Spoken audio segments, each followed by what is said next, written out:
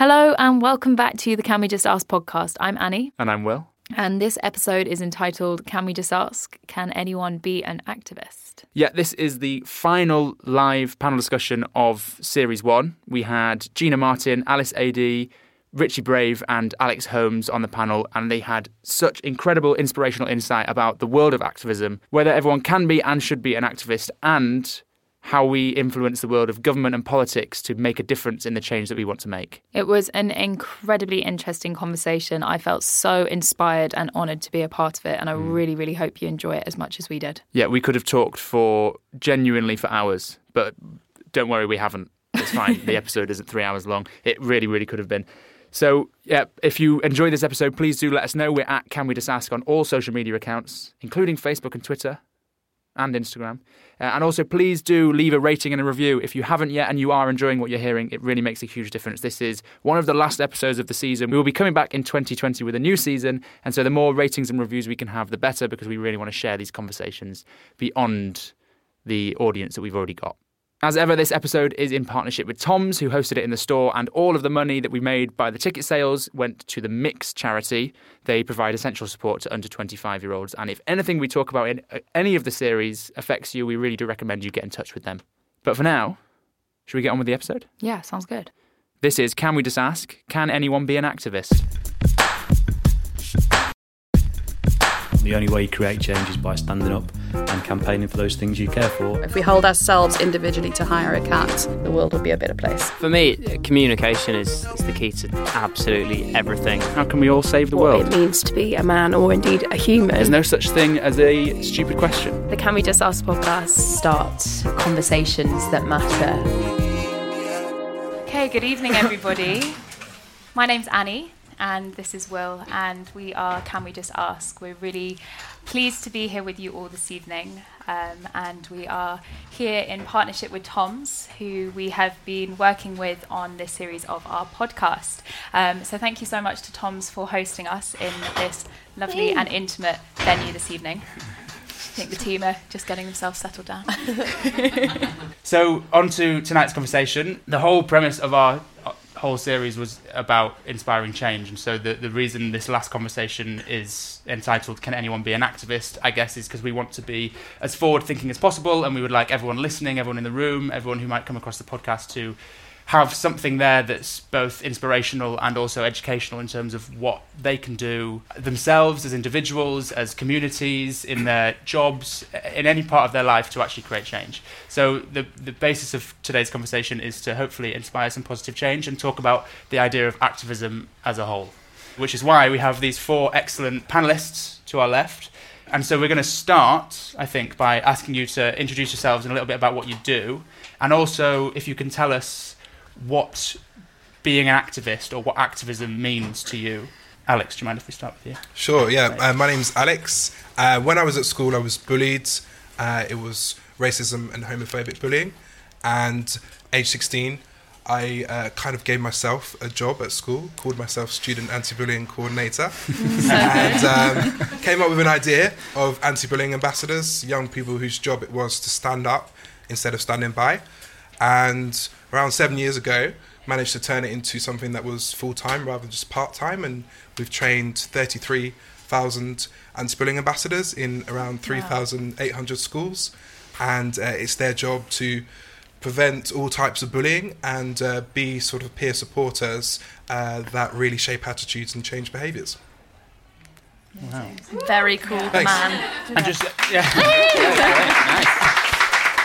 And just off the back of that, the term activism, what does that mean to you? Yeah, I think for me, when I was at school, it wasn't until I was 16 that I felt I had a voice, and I think it feels really important to me now that to try and empower other people to have a voice. So it's great to have a platform, and I definitely feel like I've got that platform, but now it's important to try and make sure that other young people can feel like they have a sense of control over what's happening to them, particularly at school where you spend 11,000 hours of your life, huge amount of time. I think sometimes we forget that young people can be activists in their very school, and for me, I take that seriously with trying to make as many people as possible feel empowered, particularly those that perhaps have lost their voice or or are, because of an imbalance of power, are being made to feel vulnerable. I think that's what the most important thing is to me. Yeah. Great. Thank you so much. I don't know how to follow that. I hate this stuff. Yeah, my God. I'm Richie Brave. I am a presenter and broadcaster. It's funny enough, my story started out pretty similar to you, like getting bullied in school and that. And I think I probably went a bit the other way. So rather than being an anti-bullying coordinator, I just started beating up the people bullying me. Like I became that person and like really angry. And I speak a bit about this on the platform that I have, my own podcast. I've got my own podcast as well. And just about some of the experiences that I've had previously. And I kind of started off just being a really loving kid. And I've always been that person who hates injustice. And if I see injustice in front of me, I feel like I need to do something about it. So my journey is kind of just personal. So I was a community worker. I worked with young people from the age of 16. So you had to be 16 to start. So on my 16th birthday, I went out and signed up. And I kind of did activism through work as well. So I was a domestic abuse specialist, running groups with men who perpetrate violence against women. So I did that for about 11 years. I've done loads of things. But when it comes to activism, I guess I don't even feel like I identify as an activist, really. We'll probably get to that. But what the word means to me is kind of somebody who sums up their life to fight for a cause, one cause or another, really. So people who hate to see injustice, who have that love in their heart, and they want to see people's voices be amplified and reinforce the value of others. That's what an activist feels like for me. It's something that's very selfless, and you're giving yourself for other people.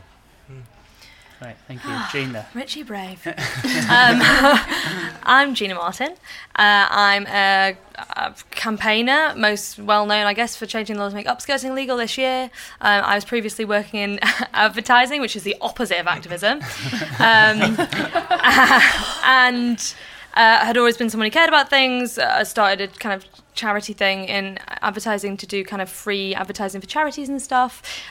Went to Greece, lived in Greece, saved a dog from Greece. Always just wanted to do like small things because I was like, well, that's not fair. We should sort this out. So I always just kind of been that person.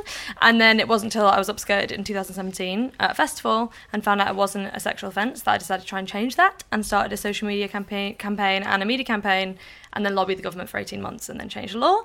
And now I'm an author and I'm a speaker. I go work with kids. I get kind of brought into situations to speak truth to power, I guess, in some circumstances. And I mostly try and make activism accessible, I guess, instead of this kind of academic, remarkable people world. Just try and make people realise it's just about regular people who just get angry and decide they want to do something, whether that is working at a charity or that is heading up a campaign. And I love it. And I think activism's a wonderful thing, but I think it is in danger of becoming kind of commodified as a job, when actually every activist I know is a person who cares about something and just really wants to listen to people and make things better. That's what it is by dint of the definition. So I love activism. But yeah, I think we'll get onto that, like you said. But yeah, so I'm a campaigner mostly. Thank you. I just can't follow that. You can. You can always follow it. My name is Alice Adey. I'm a documentary photographer and filmmaker. I guess my journey started after university. There was this photo that some of you might remember of a young Syrian boy, 3 years old, washed up on the Greek shore, drowned, called Aylan Kurdi. And I had basically completely looked away from the refugee crisis at this point. Thousands of Syrians were walking up from Greece all the way up to Germany. And suddenly I saw this image, and I think, like most people, it really kind of took my breath away. And I decided to go and volunteer in Calais in the jungle. And I thought I'd stay for a weekend, and I was just gripped by this. I'd never encountered anything like it. And so this started a journey for me of volunteering. After there, I went to Greece, to the Macedonian border, to a camp called Idomeni, where there were 15,000 people, and I was just volunteering with a group of people, cooking food in these massive vats. And I always had a camera around my neck. I didn't ever take photos, but I started. I didn't have the confidence. I didn't associate myself as a photographer, and photographing in those conditions is a really tricky thing because people are living in really desperate conditions and there's an imbalance of power. But because I was there for so long, I really started to develop these personal relationships, and over months I started to document this. So for 3 years, basically, I dedicated myself to documenting forced migration, the refugee crisis in Europe and the Middle East. And as I learned more about migration, I came to understand that because of climate change, we're going to see the biggest mass migration ever in history. And so having never cared about climate change, totally thinking that climate change was about the environment, about rising sea levels, I associated it with recycling, which I'm terrible at and still am, biology class, it just wasn't me. And when I realised that actually climate change is predominantly a social justice issue, that's when it really started to hit home. And so since I've been documenting environmental issues on the front lines of climate change and then back home doing activism, both with Help Refugees, but also Extinction Rebellion more recently. And you thought you weren't going to be She able could follow that. Our eyebrows were up here. Wow. Amazing. I feel like I have a zillion questions just off the back of that, so it's hard to know where to start. But I think we won't always go down the line. But for one more time, I want to do it for one more question, because a few of you mentioned in terms of what activism is, it's about sort of fighting injustices in front of you, and it might not always be an easy journey to do that, to stand up and fight something that you see as potentially unjust or wrong. So framed maybe through each of your journeys or the things that you've fought for, I just want to know what challenges that you've faced, whether you still face those challenges, and how you sort of overcome those to actually stand up for the thing that you want to stand up for. So Alex, if we start. Sure. Oh my God, Richie gets all of his answers from the web. I love you. It was cereal, right? I'm just saying. Amazing. Challenges. I think one of the biggest challenges I faced was this idea that bullying was character building, or it was a normal part of growing up. And to some extent that still exists, but I think we've come a long way as society in terms of challenging maybe the stigma around mental health and understanding. I don't know what you mean by 3 strikes and you're out, Richard. I'm so sorry. Let me just turn it on. Yeah. She's having a good time on her own. Does she usually do this? Or? No, this is the first time. Yeah. She's an activist.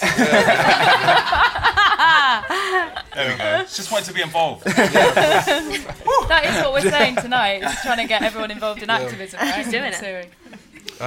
So I would say definitely there's been a lot of progress made around the stigma of mental health, and perhaps there's more progress being made around the link between bullying and poor mental health. But there is still that sort of perception that bullying makes you stronger, but we know that actually, it forces you to survive rather than thrive, I think. So there's still a little bit of that sense of actually everyone goes through it, and that doesn't really mean that it's acceptable. And when we've done surveys with like YouGov, we found that like 69% of the population say they were bullied at school. I mean, that is a huge issue right under our noses, and I think we can do something more about it, but perhaps that word, bullying, doesn't quite have the same sort of gravity that maybe mental health carries behind it. So there is still that challenge of people taking it seriously, but I think there's been a lot of progress, and most people know now that it's not a normal part of growing up. It happens, but it shouldn't.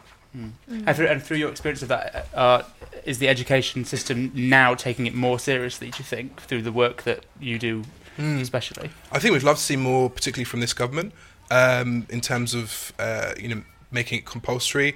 There's some things that we're campaigning on. For example, it sounds stupid, but it's not even compulsory for schools to record bullying incidents. Now, of course, most do. It's good practice, but it's not actually written as something that's statutory.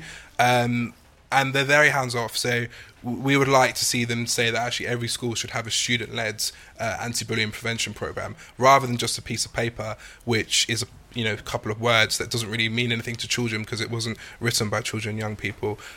So I would definitely like to see more leadership from government, because they absolutely have the power to impact better behaviour. They just need to say to schools, this is what good practice looks like, here's the toolkit, but there's not that leadership, I would say, at the moment. Watch this space. Government might be a different question entirely, but Richie. Hey Siri, what is active? The challenges, a lot of the stuff I've done has been, like, my content has been very much online. I'd say some of the biggest obstacles is just, can you swear?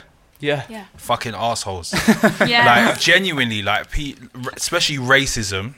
I'm black in it. I don't know if you noticed, but like kind of that. A lot of the stuff that I talk about is about racism. I talk about identity, sexuality, gender identity. You name it, I talk about it. And I think what I've experienced the most is trolls and people sending.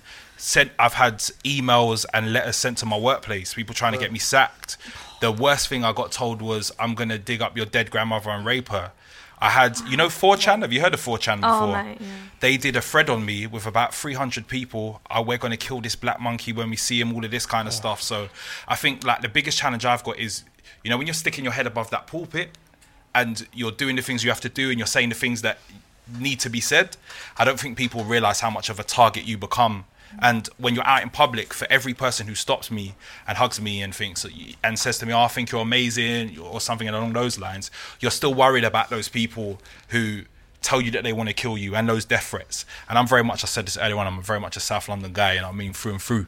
So I can definitely take care of myself, but I think it's about what that could turn into. Yeah. And with activism, that pretty part that you see online is great, and that gritty part when you're having those conversations, that's great as well. But I don't think people understand that sometimes getting involved in this stuff for a lot of people is risking your life. Yes, yeah. And you don't know who has taken a disliking to you, and you don't know when you walk into a room who doesn't like you. You don't know. So there's a danger for that. And me as a man, I can say one thing, but I feel like for women, it's probably doubly hard.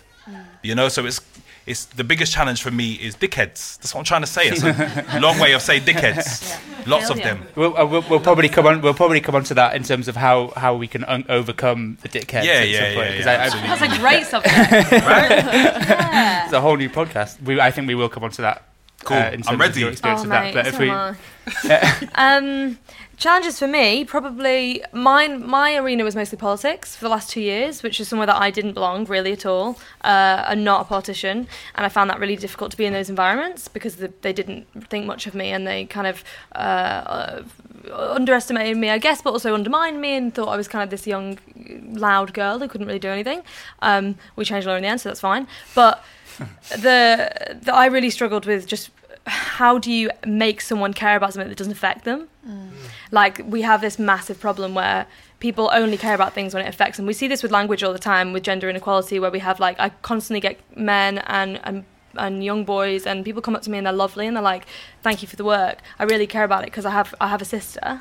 And you're like, care about it because it's happening to a person, not because of the proximity of a woman to you. So you don't have to care about it just because you have a sister or a mother, but just care about it because it's happening to people. And we get a lot of this stuff with race conversations and all kinds of things. People really don't care about things unless they affect them in some way. So as an activist or a campaigner or whatever, trying to have those conversations and make something valuable to someone. So making upskirting a valuable conversation to politicians who had no idea what it was, don't know how social media works, didn't even know it was happening and didn't really care, took 2 years. There was 6 months of conversations of explaining why a picture of my genitals taken non-consensually is different than me being in the background of a photo in Oxford Circus. Those conversations were happening. And that was really, really hard to try and educate people on things that they just doesn't affect them, because they're not going to try and break down a system that they benefit from every day. If it doesn't affect them, they don't care. Was it persistence? Persistence, and also getting people on side that they respect and are an authority to them and that they're either scared of. So like legal professionals, before we went to the government, we had all the best legal professionals in the UK. And so when we went into the government, it was like, well, look, all of these people who you would have gone to anyway to change law are already signed off the solution. So there's a power dynamic there almost. Yes, yeah. And it's strategy, but it's that meme which is like, I don't know how to explain to you that you should care about other people. That's what I struggle with the most in activism, is that people won't care unless something affects them. Yeah. Yeah. Great. I really relate to that. And I guess my activism, I don't really answer what that is, but for me that's storytelling. And how can I tell stories and take images and make films that make people care? So this for me started when I was during the refugee crisis. This was a time when, attitudes to immigrants are only deteriorating, but then David Cameron was describing swarms of migrants coming to the UK. Attitudes were really poor. How could I take images that humanize the people that are caught up in these huge kind of political issues and who are just numbers and statistics? So I had that with the refugee crisis. And then as I've moved into environmental issues, how do I get people to care about climate change? Because right now in London, we don't feel it. We look around. Yes, it's cold, it gets hot. There are different weather patterns, but it's not affecting us necessarily yet. We talk about climate change as if it's something that's going to happen into the future, but everywhere around the world, people are already suffering. And what I've learned from traveling to the front line, so an island in the Pacific called Kiribati, which is at risk of rising sea levels. In fact, it's going to be one of the first countries to go under, so to speak, to Somaliland, where there was a drought and famine in 2017 affecting 18 million people. We photographed one community who had survived the drought. Most recently to Borneo to document our non-human orangutan friends. But in all these stories, what we learned was humans are absolutely the ones suffering right now already, and it's those who've done the least to impact climate change who are suffering the most. It's a social justice issue, and for me, I think understanding that as a human problem is what is most powerful in terms of getting people to care about this. And I come back from these trips and I'm terrified and I'm worried, how can I impress upon people the urgency of what we're talking about? And that's the biggest challenge, because we're desensitized. We're desensitized to seeing the same images of refugees arriving on those boats. We're desensitized to another wildfire or another storm. How do you get people to emotionally connect? That's the biggest challenge. Is that then a danger where people feel overwhelmed into inaction? Like, are we in danger of, if all these problems exist, how do we educate people or allow people to get beyond the fear of not being able to make a difference or feeling helpless? I totally feel paralysed by it. I think the answer that I've had to that fear, that paralysis, is just to take action, whatever that means. And that for me has been doing the work I do, but also joining protests with Extinction Rebellion, only because I don't know what else to do. I feel really, really desperate. And so movements like Extinction Rebellion are exciting. They're extremely flawed, but that has helped me. That is a version of activism. Action is the cure for fear, I think, with these things. And it can be as small as educating yourself. We sit at these events and we listen to people, right? And we learn from people all the time. And I get questions a lot about my work, and I've learned everything I know from other people who have educated me, from following non-binary people, from following trans people, following black people, listening to other people's experiences. So the action can be educating yourself, you've got to this place, you're doing amazing work, you're flying around, you're telling these stories, but I guess that started from you learning about single-handedly this story. Causing climate change. No, but it started from you learning and reading about it, right? So action can literally be as small as getting out of your bubble on social media and educating yourself on issues and learning and going to things and listening to conversations like you're doing now. I think what can't be overlooked is privilege when we're having this conversation. Yes. So for some people, when it comes to activism, you don't have a choice. That's about survival. And that's how I got involved. I looked at my community around me and looked at what was happening and some of the experiences that I had, and losing people I love and seeing people that I love in horrible positions. And I don't feel like I had a choice. There's that helplessness that you're speaking about, and I think that makes sense. But sometimes it's in order for me to survive, I need to change what I'm in right now, and I need to change it not just for me but for other people. So for me, it didn't feel like a choice. It happened very organically, and it just felt like survival. You're thrown into this environment and you're thrown into this identity that you don't have a choice around. Very similar to race and sexuality, like you were speaking about. When it comes to identity, sometimes you don't have that choice. You're just born who you are, and the world doesn't understand that. And in order for you to survive and for people like you to survive, you feel like you don't have any choice but to do something about it. And not everyone can, and not everyone feels able to, and not everyone feels... I don't even like the word brave, even though I'm Richie Brave, but it's a reminder. But no, in that sense, because sometimes we can get onto people who don't stand up, who don't speak, but actually, when it comes to self-care and when it comes to survival, for some people, they can't do that. And that's why people maybe myself, I don't know, people on the panel exist. Because it's I know that you don't feel able, or you don't feel strong enough right now, or you are not in a place where you're able to do that. But you know what? I'm going to do it for us. Yes, exactly. If we were going to give advice to the people, so people without a platform, people without the bravery to speak up, people without the networks or the community to make a difference, but they feel like they want to make a difference. What advice can you give to those people? What are the steps that they can take? Because there are people like you, amazing people here, standing up for people who maybe can't do it, but the people who want to but they can't. Like, what can they do? Is it education? Educate themselves? My first thing with anyone who asks me this, and I might be stepping out of line saying this, but it's literally like, you have a phone, you're on social media, like, just go and learn about other people's lives. Like, look at your social media. Are you following, like, probably 85% of people who look exactly like you and have the same experience as you? Probably. So, like, go out there and learn about other people, because none of that work can start unless you actually understand the world. And actually, most of the people, like, around me and me up until, I guess, 2 years ago, my entire life, I didn't really understand the world. I was just in, like, a bubble of what my experience was. So I was never going to be able to get started on this work or do any of this work until I actually understood what people are living through and was an empathetic person and learned stuff. So I guess just, like, broadening your understanding of what's going on through your phone, through your resources. Are you reading books from people who don't look and sound like you? Are you listening to podcasts from people who don't look and sound like you? I think that's just a good place to start generally. I don't know if anyone agrees with that. Oh, I agree. Okay, good. Sick. Siri does too. I think it might be I think we could probably talk about this Maybe, all evening between us sitting here, but the reason that we're here is to get everyone involved in the conversation. So are there any hands to start us off from the audience? Yeah, so this is kind of going off what Alice was saying. It's quite specific, I think, to climate change. And you started to talk about feeling paralyzed and, like, what you would do to, like, I guess, make a difference. Like, what would you say to just the average person? Like, what can we do? Because it is very scary. And what would you suggest? Like, what types of things to help? I was just thinking when Gina was speaking, I think, part of activism is having really difficult conversations just with people in your life, whether it's family or your friends. I find, particularly since my involvement with Extinction Rebellion, a lot of my activism, or whatever you want to call it, is having those conversations with friends. And particularly when it comes to climate change, it's so big, it's so overwhelming. Emotions run so high. That has been a really, really important part of my work. In terms of day-to-day, I think what we always come back to with climate change is, like, we just need to consume less. We need to consume more consciously. I think activism can also be like, and again, I know that this is a privilege and not everyone has access to a variety, but in terms of your diet, activism can be 3 times a day, not eating meat, for example. Yeah. It's hard, but for me, getting out on the street has been, an antidote. Yeah, lobby your government, write to your government. Like, no one writes to the government Changing anymore. the law is also a good... I wanted to talk about the governmental side, because we've got a few people who might know a little bit about that, I guess, because that seems even more overwhelming to me. And it also, so I would think that this is never going to make a difference. And I guess, like, you're living proof that it can make a difference, and you've worked with schools and government. What are the steps to working with government to create change? Because we don't always want to be against each other. It's about bringing people together. No, you have to work together if you're going to change things, yeah. It's really hard.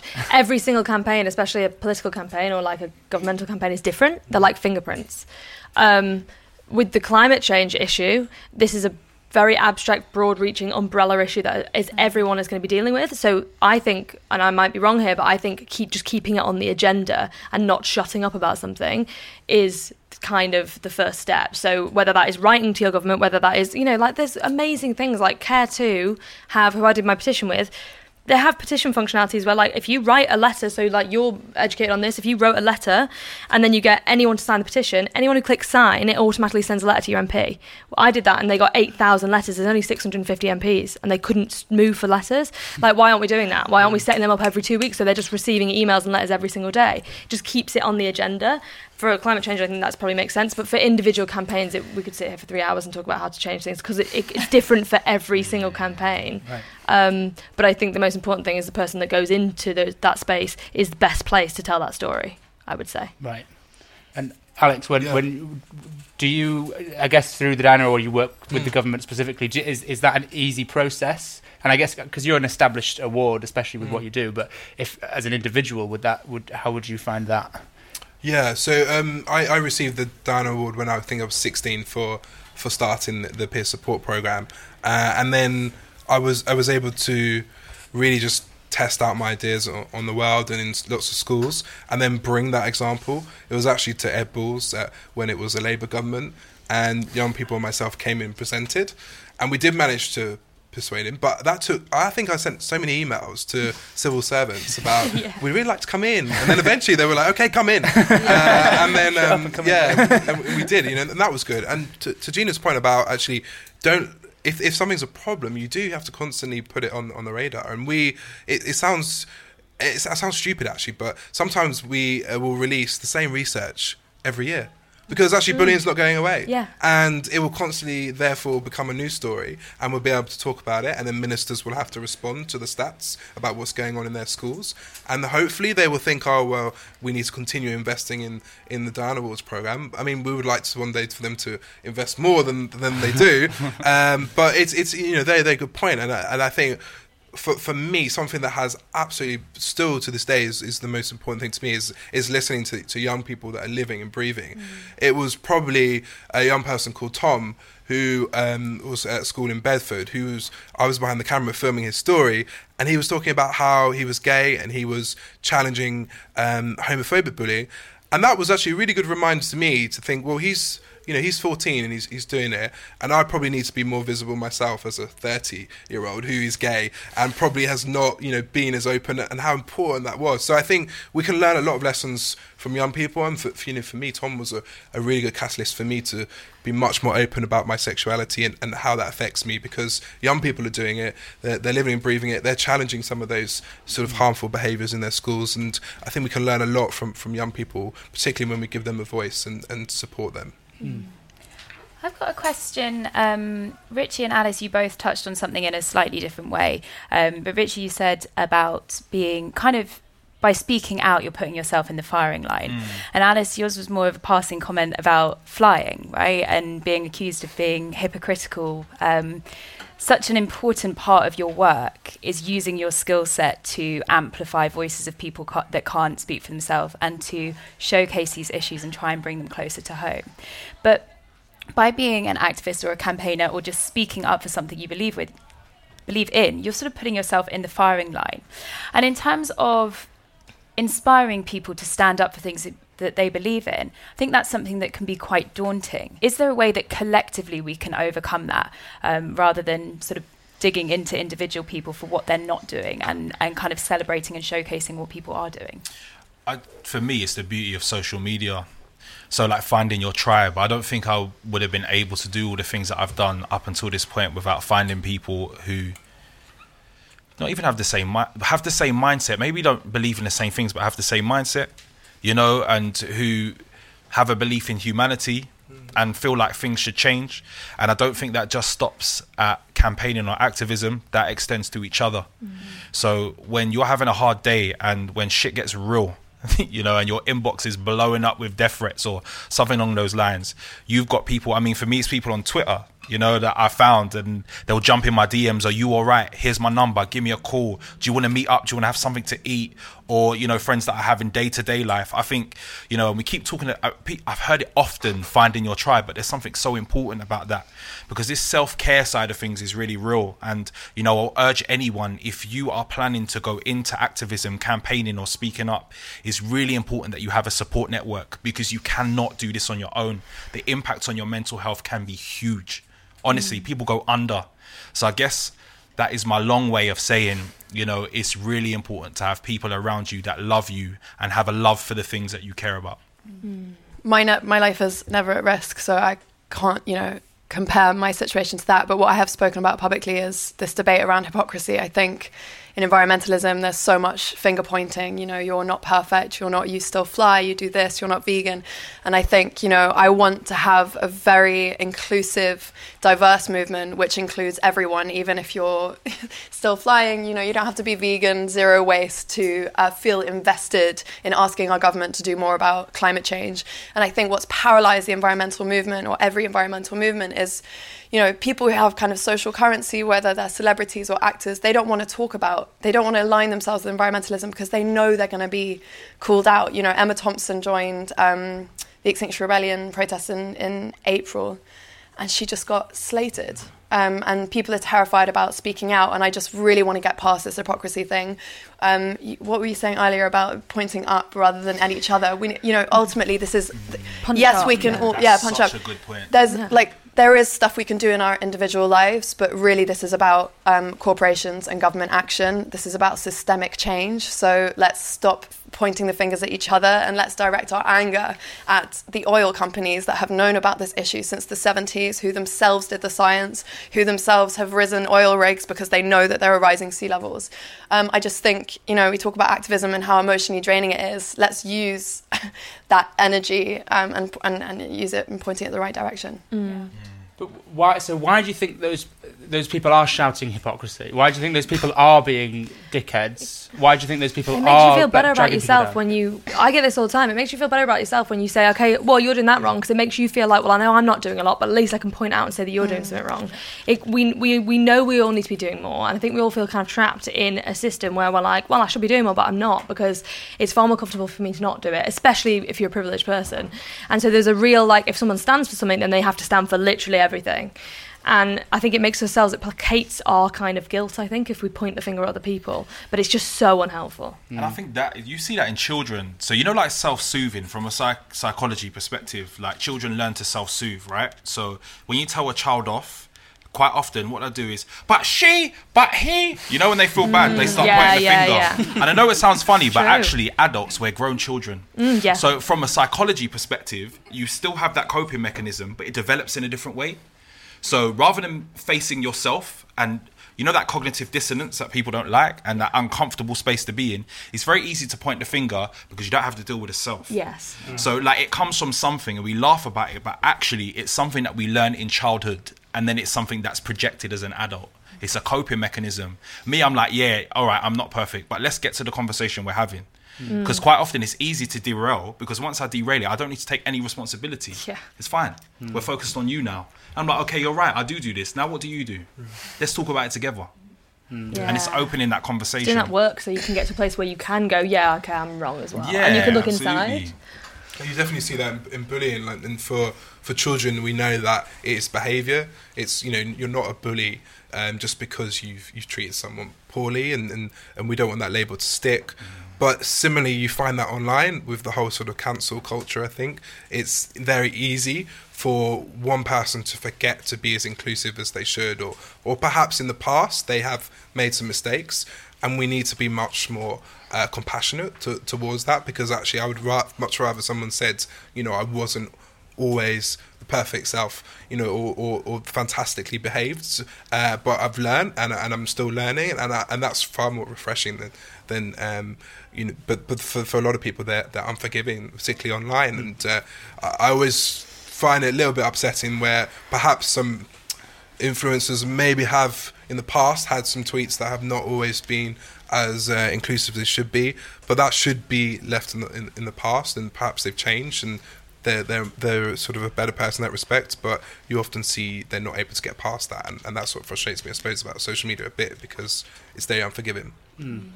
And I think with environmentalism, this happens so much. I mean, we dismiss environmentalists, I think, as a way, as you said, to distance ourselves from the reality, and somehow say that we're different from those activists who are really just acting out of fear. And there's this one writer, and I just love what he's written, because it just shows how much we exclude so many people from this conversation when really it should be the opposite. So he says, and I'm going to get it wrong, but it's something like, if you're middle class, you're a champagne socialist. If you're working class, it's politics of envy. If you wear leather shoes, you're a hypocrite. If you don't, you're a hippie. Who is allowed to speak about this?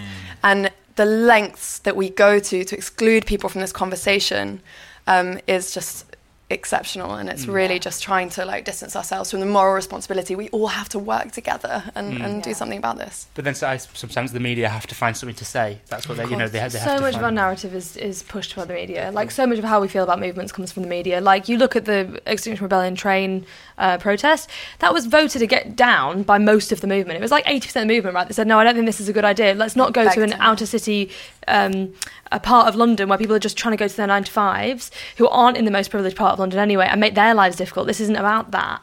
And all the media picks it up as like, oh, Extinction Rebellion are out of touch, or it's all... And like, you have to get your sources from diverse places. Don't go on the Metro and read the headline and go, oh, well, that's what it is then. Actually do your own research. We're going to spin around and see if there's any questions in the room.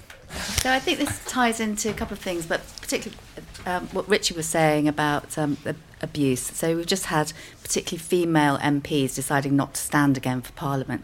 And I just wondered whether you thought that politicians can be activists, and actually whether any of you would consider standing for Parliament and making changes from within.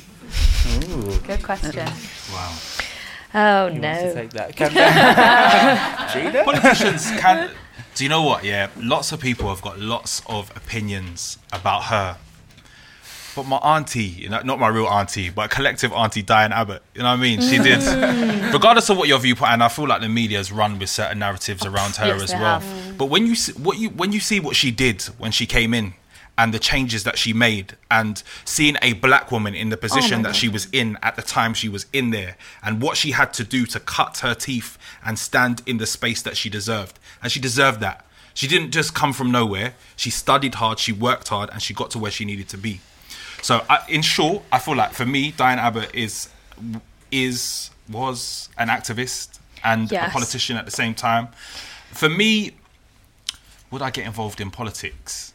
I feel like I'm mildly involved, like on the outside, but I don't know if I'm going to be transparent. I don't know if I'd be able to sign up to a political party wholeheartedly and believe 100% in what they do. You know, so, and for me, I'm very much community-based and outside of politics. But my mum today told me I should get involved, so who knows? But yeah, I don't. For me Can personally, I just jump off on that for you? Because Richie just said so much great stuff. Like, firstly, Diane Abbott, love her. I felt out of place in Parliament, and like it was the hardest place I've ever been. I can't imagine what that was like for her. She gets 50% of all the abuse Labour get. Wow. Like, and again, talking about punching up, like if you want to say something about Diane Abbott, take those words and take it to one of the white guys in suits that are putting down policies that are hurting LGBTQIA people. Like, punch up to the people who are doing the things, not the someone who is punched down 40 barriers to get to where they are and is still doing a good job. Like she's amazing. Alexandria Ocasio-Cortez in America, she's an activist. She's a regular working class person. She is in the system, the institution, but she is going against it by dint of how she does her job. I think politics, having been in Parliament for a long time, I think it's incredibly easy to get institutionalised by it. I think it's very, very difficult, and I've seen MPs try to go outside the processes, but they are so rigid, and it is such a game of, okay, well, I want to put this bill down, but if I put this down, then that means that person who was meant to do that thing for me 3 weeks ago won't do it, so that person needs to say they'll do it instead of me doing it. Everything becomes completely strategic, and therefore I think it would be very hard to see through the bullshit and have moral clarity in that place. Right. So I would love to say, like, I've been asked to stand a bunch of times, and I understand why women aren't, because having been in that place, it's very difficult to exist there. I would love to say that I would stand, but then I think Richie's right. I think you can make just as much change in communities with community-based work, and you're not shackled as you can in politics. I think we need more good people there, but I think you can just do the same amount of work outside. There's a great organisation that exists called Glitch, the Glitch. Shay. And they do, Shay does like online self-defence, basically, courses that help, in particular, women sort of protect themselves. But it's crazy that needs to exist. I think, coming back to Gina's point around, sometimes people ask me, would you ever be interested? But I kind of feel like I haven't learnt enough about the world to be a politician. Although some manage to. The politicians. Well, have they? I agree. I'm joking. Yeah, you have to kind of be. I'd want to be an expert on everything. I'd want to know and be able to. Yeah, but I think, can I just jump in and say, I think you need to not. I think you need to have the moral clarity to be able to go in there and shake it up. Because I think if you suddenly know and understand the system, you just become entrenched in it. I think you going in there as a human is what would shake things up. Whereas you going in there as a politician, then you're just a politician. I think you'd be amazing. I would vote for you. I would vote for you. Are we in danger of like people like you who are going to create tangible change not going in there because there's too much red tape? And then if we don't create change from within, are we actually going to create change from outside? Yeah, I think you're right. I think we are, but I think people can do it from the outside. That's biased because I've done it, but I've seen brilliant people going into Parliament and changing things on. My friend Vicky, who went in and changed laws around rental houses and the rights around homeowners and stuff. She's not in the media because she didn't use the public to kind of pressurise the government like I did, but she's done it. There's people that are doing it all the time. We're just not hearing about them, and they're regular people. But of course we don't platform those stories because politicians don't want us to hear about regular people going in all the time and changing laws, because then we'd all be doing it. There are people doing it all the time, and I think we are in danger of people not wanting to go into politics who are working class, who are from different backgrounds, etc., etc. But I also totally believe in the ability for people to do that by going in and shaking up the system instead of starting working there. But probably also the best people who could be politicians are those that have lived lives, but at the same time the media would probably find out, or chase, persistently chase them to try and expose them on maybe when they didn't treat somebody right when they were 9 years old or something like that. And I didn't always treat people how I would like to be treated when I was at school. That's something that I'm happy to admit, and I think there's a lot of pressure people going in actually to could potentially be sort of exposed for some mistake that they made when they were much younger and not as wiser. But there's a lot of pressure, I think, and that's maybe stopping other people from going forward for that. And then I guess that comes down to us, right, and us collectively on a larger scale of finding that forgiveness and letting people grow, right, and not holding people to their worst action, but actually seeing what they're there to do and what they stand for now, and letting that be enough. Yeah. And taking responsibility as well, So when you spoke about like tweets resurfacing and things resurfacing, there is an element of responsibility that comes with having a platform and being an activist, or even being a celeb, whatever, someone with a platform who speaks about issues. And actually, if something rears its head and you have said something that you shouldn't have said, that directly affects people, because actually a lot of the things that we're talking about here, they induce trauma in people, they can affect people's mental health, people can die as a result, people experience oppression. Actually, if something comes up and you've said something that you shouldn't have said, it's about how you apologise and address that. And I think sometimes, people say, oh, I said that 10 years ago, it doesn't matter. Actually, it does. You said it. Speak about your journey. Allow people to understand what has changed for you. Why do you view things different? To remove the ego from it and say, actually, I said something that someone probably read, lay down in their bed and felt even shitter than they did where they laid down last night. And I want to address that. There's a responsibility that comes with it. I think sometimes people can just put it back to the past and it's down to the past, but actually there's a responsibility that you have to address that so other people can learn from your journey and you can be accountable for what you've done as well, There's that wonderful phrase which is like, atonement, not apology, or something. And it's like, instead of just going, yes, okay, yeah, I said that and I'm sorry, it's like actually change the behaviour and show, like you say. I said so this right. Because I did that because now I do this because, Yeah, totally. Should we head back into the audience? There was definitely another couple of hands. Do you not think that there's a risk in the kind of way that we demonise politicians, that we're doing what people who are standing up as activists kind of are suffering with, being once you put your head above the parapet, you then get kind of demonised or you get criticised for what you're doing. And actually a lot of politicians are standing up and trying to do stuff. And sometimes we need to recognise that rather than focus on the fact they can't do everything. Yeah, I agree. I've met a lot of politicians who are doing great stuff who helped me with the campaign, but I don't think that's very clear for people. I don't think politicians are coming across as very human for people, whether that's their fault or whether that's the system or whatever. So I understand both sides. I understand the complete lack of trust, and I also understand that there are great politicians in there who are kind of doing great work, but we're not hearing about them. And I think the media has a lot to answer for how our relationship is with politicians as well. But I think you're right. I think we have to probably give space to the people who are doing things right and be holding people accountable who aren't, but we don't have clarity on it with individuals. That's the problem. It's only really when you work with them day to day in rooms, looking into their eyes, having conversations, that you start to realise, okay, there's people in there who are doing really good things. But I think the media is kind of controlling a lot of that narrative on how we view politicians, and there isn't a lot of trust there, and that kind of needs change. And I don't know what the answer to that is, really. It's hard. I mean, everything, especially now, everything feels so polarised. Yeah. Like it feels like you're in one of two camps, mostly. Like, I think you're right. It's the media. It's the way people speak about things. It's the fact that we can't sit in a room and look politicians in the eye. We get our news through the media. We get our news through the lens of where we consume it. That means that's the way that we form our opinions, I think. Yeah, and I think also you need to contextualise the conversations you're having. I feel like I think what you've raised is quite a good point. But when people talk about politicians, it's not always all politicians people are speaking about. It's a kind of projection. So just like even in the black community, when you talk about your experience, white people do A, B, and C. Well, we know it's not all white people that do that, but actually when you're having that conversation or when you're making that point, you're using a collective phrase. So I think, maybe we need to be a bit more aware about the language we're using when we're speaking about politicians, actually. But I don't always think when people are saying politicians are like A, B, and C, there's a nuance in that speaks to certain types of politicians rather than politicians collectively. Yeah. Because I criticise politics in general, but I'd say that I love Dawn Butler and I love, my auntie. But you know what I'm saying? It's kind of like there are people in there that I really rate and I like what they're doing. But, when we're talking about politicians collectively, we're not talking about all of them. But I think It's like a I actually language think the thing. question's great because it's clearly made us all think in that it definitely. is that we're maybe criticising politics and the red tape and the bureaucracy that we have to go through rather than the specific people, but because the specific people are being mouthpieces for that. It's more the system, than the people. Right. It's more the system that doesn't work. That's a good point. And then that's surely where the power of activism comes in, because that's adding the human element to what people are really disconnected from in politics.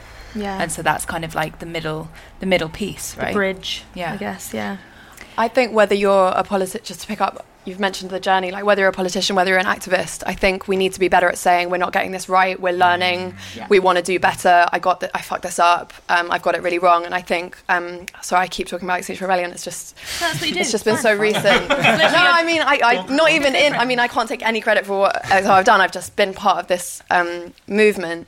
But they have made a lot of mistakes and now they're just a year old. We've all heard of them. They've done amazing things, but now they're suddenly become self-conscious. They've had a lot of criticism. A lot of it's very, very justified.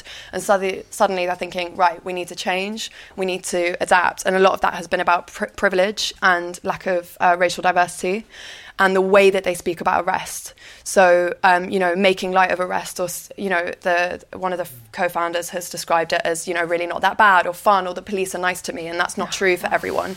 And it impacts certain demographics very differently.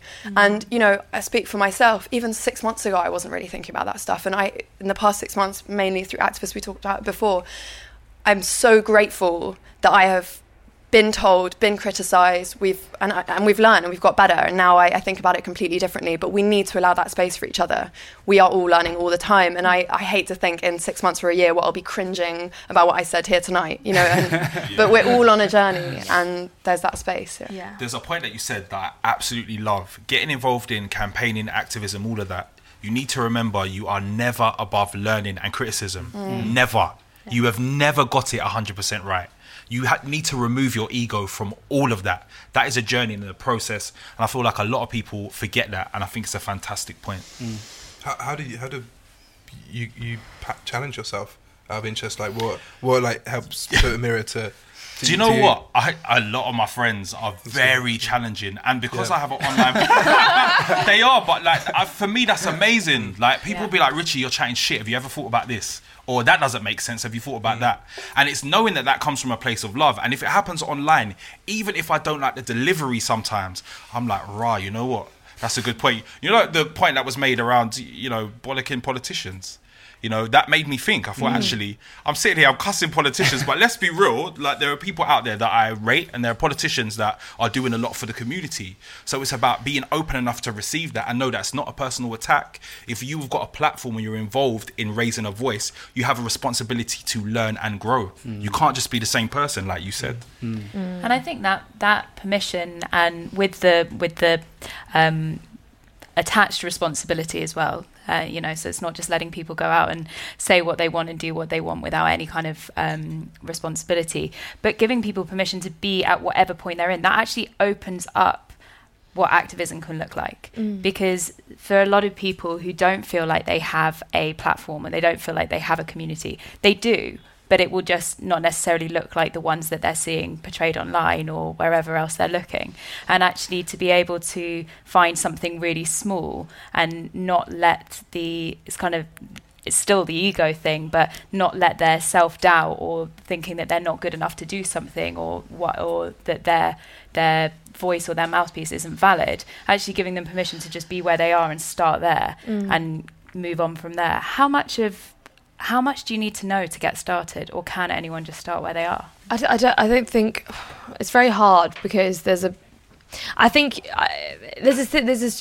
conversation about choosing to get started, and like I always, whenever we talk about stuff, I always say like, what the thing that you care about is, it comes from either like your life or your experience or your story in some way. Like, it has to come from you, because if it doesn't come from you, you run out of steam very, very quickly. If I'm looking around for things to change and I go, I want to change that, then I'll just 6 months in, I'll go, I don't care anymore. Emotional investment. Yeah, and it's also not like I really care about like stopping FGM. I'll let Nim Kowali do that, because she's been through it. She gets it more than anyone, right? She's best placed to solve that. I'll support, I'll cheer her on. That's not my story. So I think like when you're starting, it's about taking something that you understand more than other people. Like with the upscale thing, I was best placed to deal with that. I understood the culture and what it felt like and what it was like more than anyone else. Like everyone on this panel is sitting talking about starting this work because it came from experience. So it's about looking in your life and going, okay, what do I care about? What's happening to my family? What's happened to me before? Where have I learned the most? Where have I felt most uncomfortable? All these kind of things. And then, you know, it's sending an email, it's reading about it, it's the small things, because it's just like a muscle, isn't it, right? You just take something you care about and then you think about your skills, you put them on top of it, and you just kind of build a muscle. But I think looking into yourself and your life is where it starts from. It doesn't come from looking outside and picking something. It's a good point. It's a really good point. And I'm trying to think of people that might be listening to this and they don't necessarily have that one thing that really stands out for them and they do want to help create change. How can you support the people that do have that lived experience or are starting to work towards changing things that you want to support but don't necessarily have that lived experience of? It's a very good point, because I think everyone thinks they have to be like the movement themselves, and they don't. Activism is about people and community. It's about joining, being part of a charity. If you've got money, put your money in. If you've got time, put your time in. If you've got neither, just look after your mental health and be a better person. Like, it's about like, it's true though. Like people don't have money or time and they're struggling with things. So just look after yourself. We need more good people who care about people, right? So it's where do you have that kind of resource and deciding where you put it. And that can be volunteering. It can be charity work. It can be the council partnership where you get partnered with an old person, you go around 2 times a week and give someone some friendship. It can be a small thing, but it's time or money or, both or neither, I guess. It's finding I agree 100%, and it's finding your space in the process. So knowing what your role is, like an organisation, everybody isn't doing the same thing in an organisation to make it tick. And sometimes getting involved in activism is supporting the people on the front line. And I do that a lot. There's things that I'm not out here doing, but people that I know are doing A, B, and C, I will support them in any way that I can. And sometimes that looks like a really hard week. Let's go and have a coffee on Friday and talk about how you felt. That's activism. You're holding somebody. And we can't overlook the importance of holding people emotionally and supporting people in varying different ways. So activism or getting involved in this isn't always about being on the front line. Sometimes it's making the sandwiches. Sometimes it's tying up people's shoelaces. Sometimes it's, will you come and speak on this panel? I'm not qualified to do that, but go and speak to that person because they know what they're talking about. So it's finding your space in that process, and the space isn't always the front line. Sometimes it's doing, the things behind the scenes. I think particularly online, don't underestimate the difference sliding into someone's DMs who's been on the receiving end of hate, like offering that sort of support and saying, look, I've seen what's going on, I don't think it's okay, or praising them or a kind comment. Actually, that makes such a big difference, particularly to people who are trying to change things but receiving backlash online. I've got so many questions, but I want to come to the audience because there's a question here. Hi. So as well as outrage being leading to action, I think we can't underestimate the importance of optimism. And optimism kind of being an antidote to that fear and paralysis that we were talking about earlier. I think a huge problem is the system that we're brought into, which teaches us to be fearful, to be competitive, and that there is no alternative, when actually we should be teaching people to think creatively, to imagine, and that's just not what's happening. So I wondered whether optimism was important to you, and I'm guessing, yes, my Gina's nodding. And what makes you optimistic? Nice. Can I please do. I think it's massive, because I think you can scare people into taking action, but often that action is quite small because they do something and it makes them feel better and then they step away. But I think if you can give people hope, it has far more long-sustaining benefits if you can give people hope of an idea. And I hate the idea that idealism is a bad thing. Like, you have to be realistic. This is true. You have to come from a space of understanding what the system you're in is and what the limitations are going to be. But I am kind of an optimistic realist, I guess. Like, I am idealistic, because if I don't have that to aim for, then where am I going? I'm not going to be upset about the fact that I want the world to be this way. I'm not going to be embarrassed about that fact. So I think optimism is massive and positivity is massive, and you have to...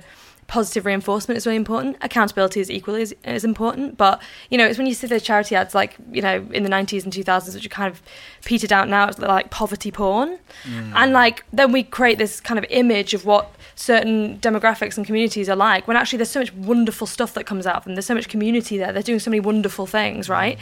And if we showed that, I would love to see that, because I'd be like, what amazing people, I want to support them. So we need to have a conversation. I think you're absolutely right about positivity, because I think it has long sustaining benefits rather than fear does. Definitely.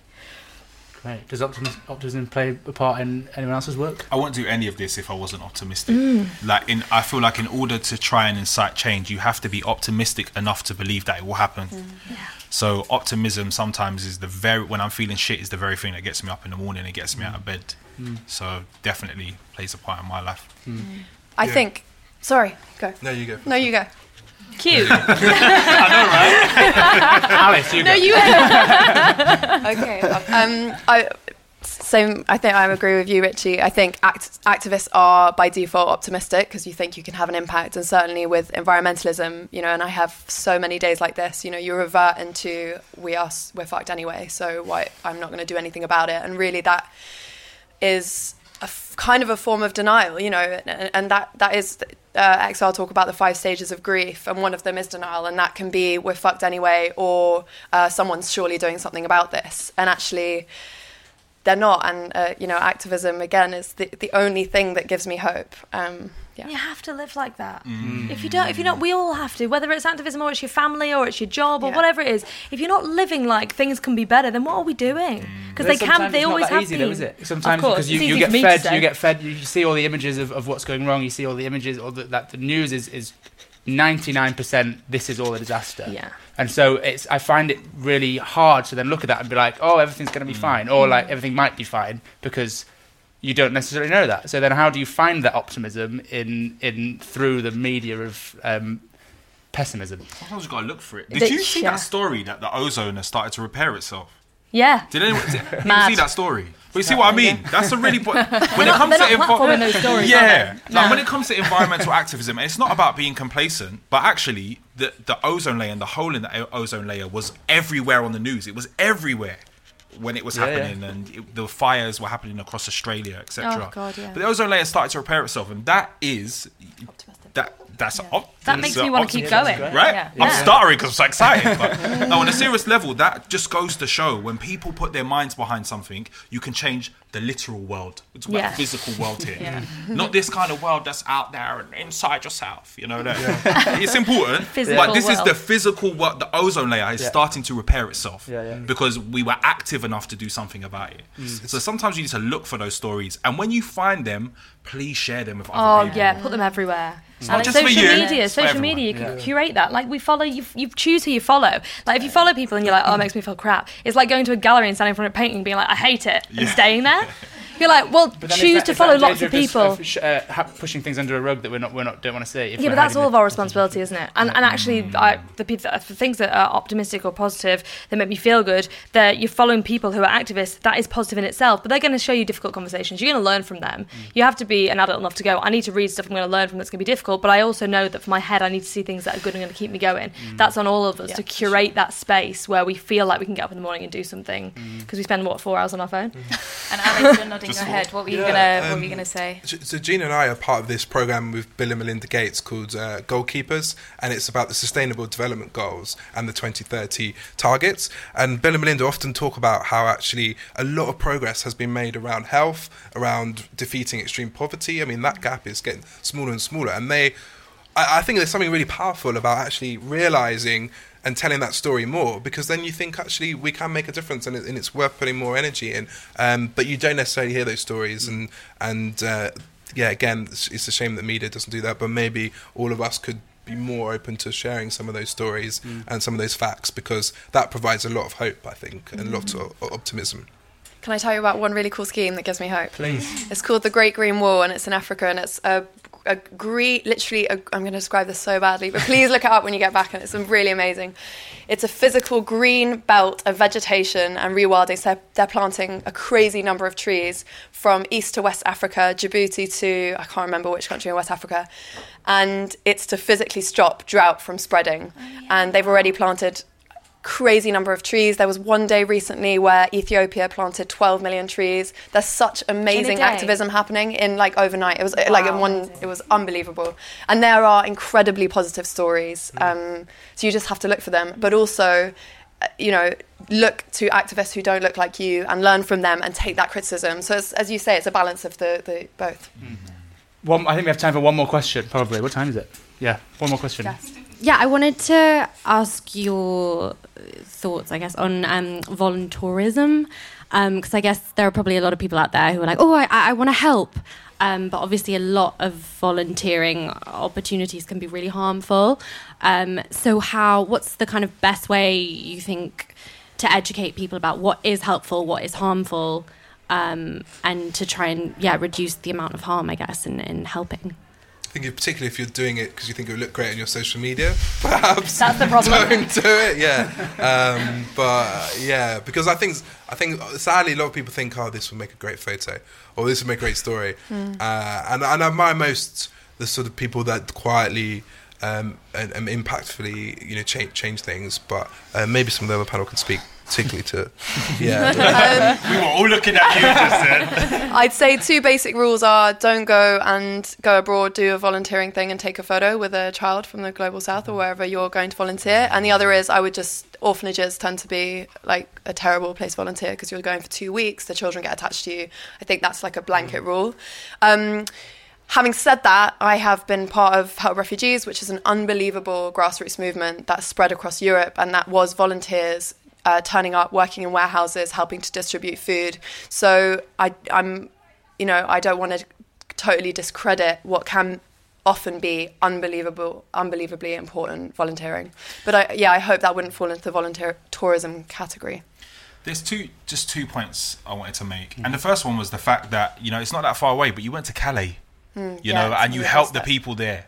And just because it's not thousands of miles away, you made a massive impact in another country, and that really inspired you to do the things you were doing. And I think that's amazing. I think there's 2 sides to it. And it's understanding your reason for being there and what's the intent behind your behaviour. And actually, are you qualified to be in the space that you're in? Because poor people in other countries aren't experiments, they're people. And if you are not qualified and trained in delivering whatever you're delivering in that country, you're doing more harm than good. On the flip side of that, my cousin is a really successful doctor, so kind of oversees a hospital in America and goes to Haiti once a year to provide medical care with trained nurses and trained doctors. So there's space for that. There's space to go into other countries. But actually, I wouldn't want an untrained person going into a school and teaching my child. No. Or my child has got some sort of health issue and somebody who has no understanding of the medical field treating my child. I don't want that. Because that's dangerous, so it's understanding the intent and figuring out the reasons why you're going to that country and questioning yourself, am I doing the right thing? Because your example of going to Calais is a perfect example of doing it in a great way and making a change. But it's about what's the intent behind your behaviour. And am I the right person to do it? Am I the right person? There might be another organisation that's better placed, and therefore instead of spending money on your flights or travel accommodation, just give money to them. They're already on the ground. They could probably do a better job. And I think that's something that we're quite conscious of, that young people are best placed to bring about change in their schools. It's not about us going in there. It's about empowering them so they can shape attitudes and change behaviours, and that's a really important part of our model. So I guess, we are going to come to the last question, but before we get to that, there's one thing left unsaid, is that you said you don't identify as an activist. Yeah. And I want to find out why that is. Wow. What on earth do you write in your bio?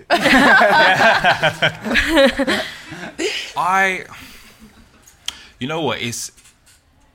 I don't feel like it's something that I should identify as. For me, So again, that's not sending for anybody. This is for me personally. I don't feel like it's something that I can personally identify as, because my work speaks for itself. So if I do something and it makes a change and it helps people, and if people want to call me an activist as a result, great. I'm happy to accept it. But for me, like, I don't know. I watch other people and they're out there and they're dedicating their whole. I have a day job. I do this. I do that. I do lots of other things. There are people who look at a cause and they dedicate their whole lives to it. That is completely what they're focused on. And for me, like, I'm waffling, you know. No, I am. But even like with, it's a hard question. I give you an example, right? I'm a man, cisgendered man who aligns myself with feminism. I will never call myself a feminist. Because I just don't think it. Me as a man, I shouldn't be calling a man can call himself one. I don't want to control people, but for me, I don't think as a man I should be labeling myself something like that. If a woman says to me, "Oh, you know what you do really aligns itself with feminism," or "I see you as a feminist," fine. That's your space to identify me however you please. But for me, the work should always speak for itself. Because as soon as some people run around calling themselves activists, it no longer becomes about the work they're doing, and it starts to become about their public profile and their persona. Yeah. So for me, I want people to say, I really like that piece of activism you did, or I really liked that change that you made, or I really liked what you had to say. That label for me doesn't mean anything, and I'd prefer to step away from it because it's a huge responsibility, and sometimes I'm a wanker. So but you know what I mean? I'm making a joke, but like for real, sometimes I'm a wanker, and then people are like, you're an activist and you should be doing A, B and C. Well, I'm not. I'm just someone who cares about shit and gets involved in things. You don't have to be an activist to get involved with activism. You don't. I'm removing activist from my bio immediately. Do you know what? Literally, like, see, you're so right though, because this is how I felt. Because the last year from the law change, now it's like I'm an activist and writer. I didn't choose that, but you, like I said to you upstairs, like you can't put on your like event thing like someone who like pisses people off enough that they then change something. That's not a job. And like I just pissed off politicians for a long time. So like now I'm like, why do I call myself an activist? Because it's just easier for media. But like I don't know what is my job. I don't know what my job is. But really. But that's the thing, it works for you. But it's a lot of pressure, you're right. Yeah. But and I don't particularly like it. It's fine when people call you it, but I don't want to say it. Yeah, From this side, it's weird. Well, I think this brings us on to our last question. Which is now making me try and reframe the question. It's written on. It's the title of the event. It's the title of the event. It's written everywhere. We can't change it now. It's fine. So our final question of the evening is: can anyone be an activist? Yes. Yes. Yeah. Absolutely. Mm-hmm. Yes. Great, that's the end. We said we said if you asked us at the beginning, the whole thing would be like, yeah, and then we'd all go home. You all can be if you want to be. Can and should everyone be an activist? Oh. No, I disagree. Yeah, I think anyone can, not everyone should. Not everyone should be. I think, it's like we said, it's privilege. Like I got to choose to be an activist because it fit into my life. I can choose to fight for things if I want to. I think we can't expect everyone to fight for things all the time. People are living their lives and people's lives are hard, and some people don't want to be. Some people just want to have a quiet life, and that's fine. But if you really care about things, if it's natural to you, if you're passionate, then go out and change something. If it comes naturally to you, do it. Yeah, and sometimes people are just out here surviving, getting involved in activism is, you spoke about privilege. Being involved in activism isn't the priority. I'm just trying to feed my kids and live, or I'm trying to live through the hands that the world or life through me. Great, that is a wonderful place to end. Thank you so much. Thank you so much to each of you. Thank you all for coming. It was a big round of applause for our panellists.